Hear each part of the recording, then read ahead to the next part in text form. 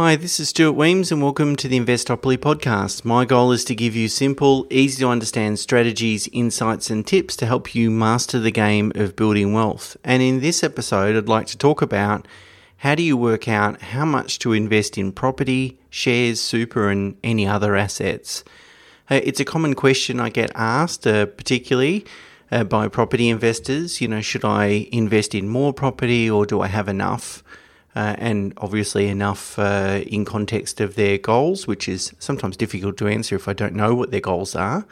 But it's a really good question because I think it invites people to really consider what are their long-term goals and therefore developing a strategy in order to achieve them, which means then figuring out, what types of assets and income and return attributes, income and capital growth attributes, those assets need to possess in order for them to achieve their goals. So whilst it's going to be different for everyone because the starting point will be different and the end point is going to be different in terms of, how much income do they need to fund retirement and how far away they are from needing that income, so how far away they are from retirement. So that's going to be different for everyone, of course. So what I wanted to do today is really just share some considerations, which I think will go a long way to kind of helping you maybe apply those to your own situation. But before I do that, maybe there's a couple of other things I just want to sort of clarify or point out I think would be useful in context of this conversation. The first one is the general rule of thumb is that you need investment assets to the value of somewhere between 20 to 25 times the amount of income that you would like to have in retirement. So for example, if you want $100,000 a year of income or ability to spend $100,000 a year, I should say, then you really need to accumulate, say, $2 to $2.5 million of net investment assets by the time that you retire. And those assets could include equity in investment properties, so that would be the value less any outstanding loans and even providing for capital gains tax. Equity in any share portfolios, obviously superannuation balances and so forth. Now that rule of thumb of 20 to 25 times income is exactly that, just a rule of thumb, and it's probably a pretty conservative one too. Arguably you could retire on slightly less in terms of investment assets, but it really gives you a sense of where you're heading and where you need to be. And of course, if you already have those assets, then arguably you don't need to invest in any more investments.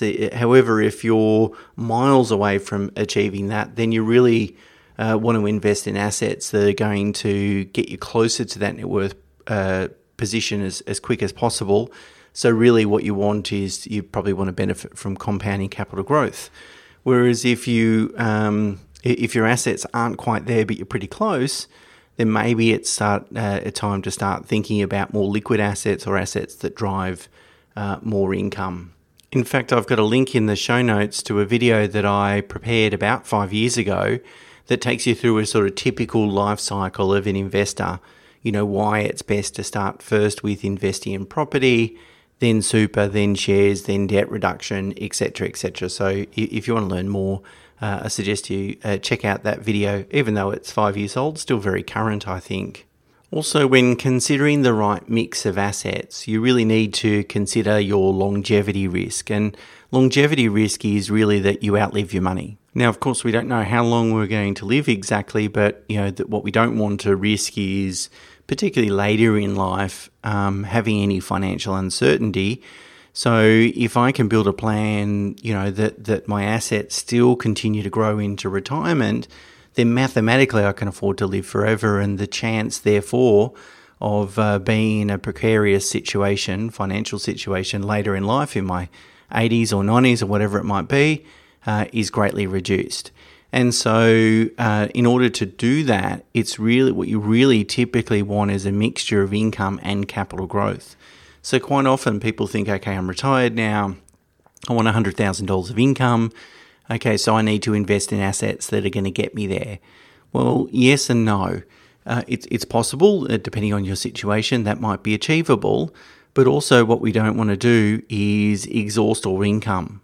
Because firstly, it'll invite us to invest in assets that will maybe get eaten away from an inflationary perspective, so the value of those assets will decline over time in real terms, and it will invite us to make probably an inefficient asset allocation. So let's think about, I'll give you an example. If you had $2.5 million of investment assets and your average return was 7%, being 3.5% in income and 3.5% in growth. So 3.5% on $2.5 million is $88,000. Now, if you need $100,000, for example, well, you're a little bit short there. But obviously, you're going to get $88,000 of capital growth as well. So therefore, we might go and sell $12,000 of our investments to top ourselves up to $100,000, but it means that our investments are still growing by the net amount being $76,000. And at least that will help protect us against the impact of inflation. So it's a bit of a misnomer or error to think, well, I've got a certain amount of investment assets, I need a certain amount of income, that you need all that income coming from the investments. It's really a combination of capital growth and income. And ultimately what you want to do is have a really astute and balanced and diversified asset allocation in order to achieve that. Okay, so when looking at a client situation, obviously I need to sit down and figure out what is the starting point. So what are their investment assets worth today? And when's retirement? So when do I need the necessary amount of investment assets? So in that context, what I thought I would do is then share some considerations. So the first consideration is debt servicing costs. So of course, mathematically, the more you invest in property, so the more you borrow to invest in property more correctly, the higher, assuming you're investing in investment grade property, of course, over the long run, the more money you make. I mean, that's mathematically just a no-brainer, but it doesn't necessarily mean that's exactly what you should do, because obviously the more you borrow, the more sensitive you are to interest rate increases, and really you don't really want to be that sensitive to interest rate increases when you enter into retirement, because obviously your income's going to be predominantly from investment sources, and probably zero from personal exertion income, so you don't have that salary to sort of fall back on. And so buying another investment property today, for some people, pushes them actually further away from retirement because of the debt servicing situation rather than closer to it. The other consideration too is if I overgear into property, so I borrow too much, there's a risk that it will absorb all my cash flow. And if it does that, it really reduces, it comes with an opportunity cost because it reduces or actually eliminates, if it absorbs all the cash flow, eliminates my ability to invest in other assets, whether that's investing in a share portfolio outside super or making additional super contributions, whatever it might be. If I gear to my eyeballs or gear to my maximum amount my cash flow allows me, then I'm going to put all my eggs in one basket. Now, that may or may not be a problem. It might work perfectly fine, but it's something to really consider, and I would imagine most people would be better off spreading their eggs rather than putting them in one basket. The next observation is that property tends to be a very lazy asset from an income perspective. So even if you can generate a high rental yield, and a high rental yield I would regard as, say, 4 to 6%, for example. Pretty difficult to go over 6%, not impossible, but difficult. But if you're investing in investment grade property, which tends to, or always does, have a strong land value component, land really doesn't help the rental income very much, then really you're mostly going to end up with a net rental yield, that is the rent less expenses, of somewhere around 1%. Maybe you might get to 2% depending on the type and location of the property, but it's going to be 1 to 2%. So from an after expenses perspective, it's a pretty lazy asset from an income perspective. Therefore, the other consideration as well is that it's illiquid. You know, you can't go and sell 10% of your investment property. You've got to sell it all or keep it all. So, of course, there's the positives associated with investing in property, which I've talked about at length, being predominantly compounding capital growth, which is really the easiest way to build wealth.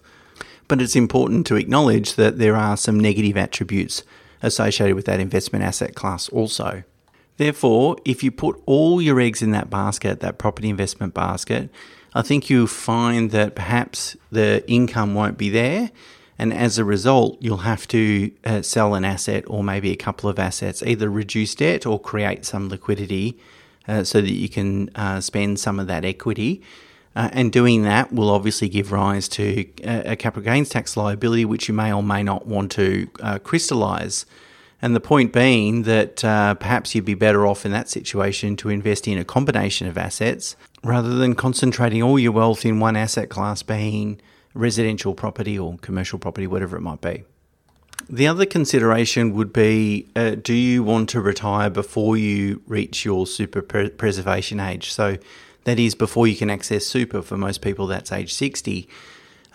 If so, then it's a wise observation to note that, if you had a liquid pool of investment assets that are outside super, that can help people either retire in full or reduce working hours before they get to 60. So what I'm talking about, for example, is a share portfolio in a family trust.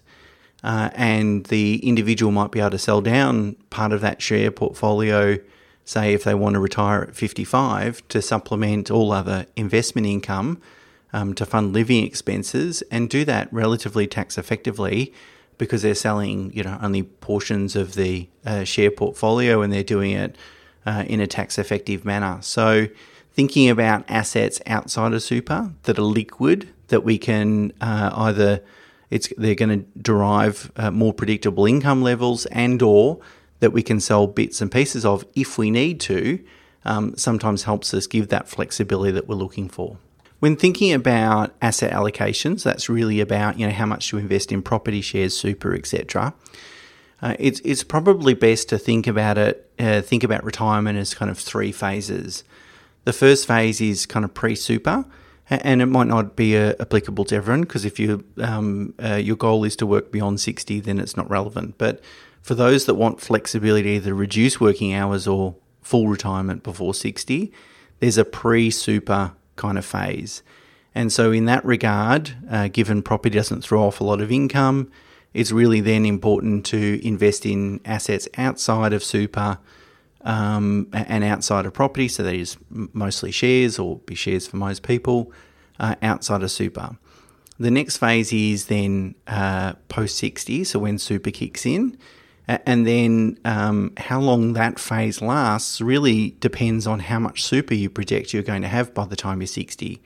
So if I'm working with someone that's in their, late 20s, for example, well, they've got another 30 years of contributions. They'll probably have a lot of super.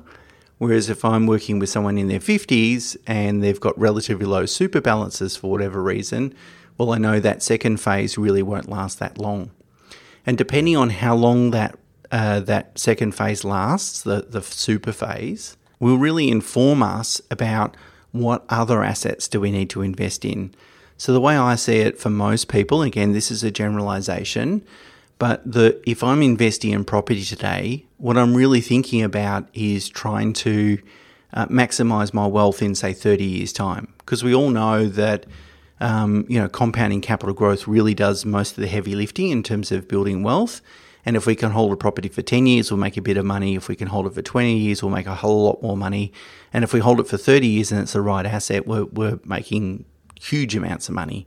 So you really need to hold it for 2, 3, 4 decades to really enjoy that compounding capital growth.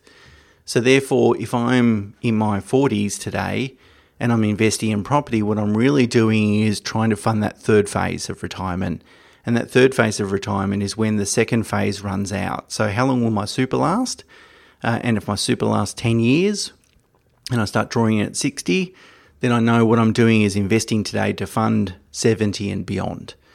So really that's a way of sort of looking at those three phases. But the point is that for most people, super is going to hopefully fund a material proportion of your retirement. And taking that into account, it's then also important to understand the benefits of accumulating wealth in super, because quite often people think, super, the government keeps playing around with the rules and the government's in charge. I'm not really in love with the idea of investing more in super, but it's kind of silly to ignore it because it's so tax effective. And to make this point, I've got a link in the show notes to a very basic table. And what the table does is double $1 20 times. And in one scenario, it doubles it without any tax. And in the other scenario, it subtracts 30% for tax. So what this table's trying to demonstrate is how insidious tax is, because it really eats away at the balance. Okay, so if I take $1 and then double it to 2 and then 4 and 8 and so forth, and do that 20 times, I end up with $1,048. So $1 million. Okay, if I withdraw 30% of tax each time I double it, I end up with $40,000. So 1 million versus 40,000. And it shows, and that's doubling 20 times, so it shows how insidious taxation is in terms of eating away at returns, and therefore why it's important to think about, not putting all your eggs in one basket, of course, but having a substantial amount of wealth inside super post 60, because it really is very tax effective. So there you go. There's some of the considerations that I usually take account of when looking at someone's financial position and developing a long-term strategy with respect to deciding, how much to have in property, shares, super, and so forth. So hopefully it gives you some food for thought. Maybe the best combination, if I give some ranges, would be to, by the time you get to 60, have somewhere between 30 to 50% of your overall wealth in super, maybe 20 to 30% in property, and 20 to 30% in shares or other liquid investments that generate predictable or better income levels than what property does. But again, it's different for everyone, and no one asset class is better than the next.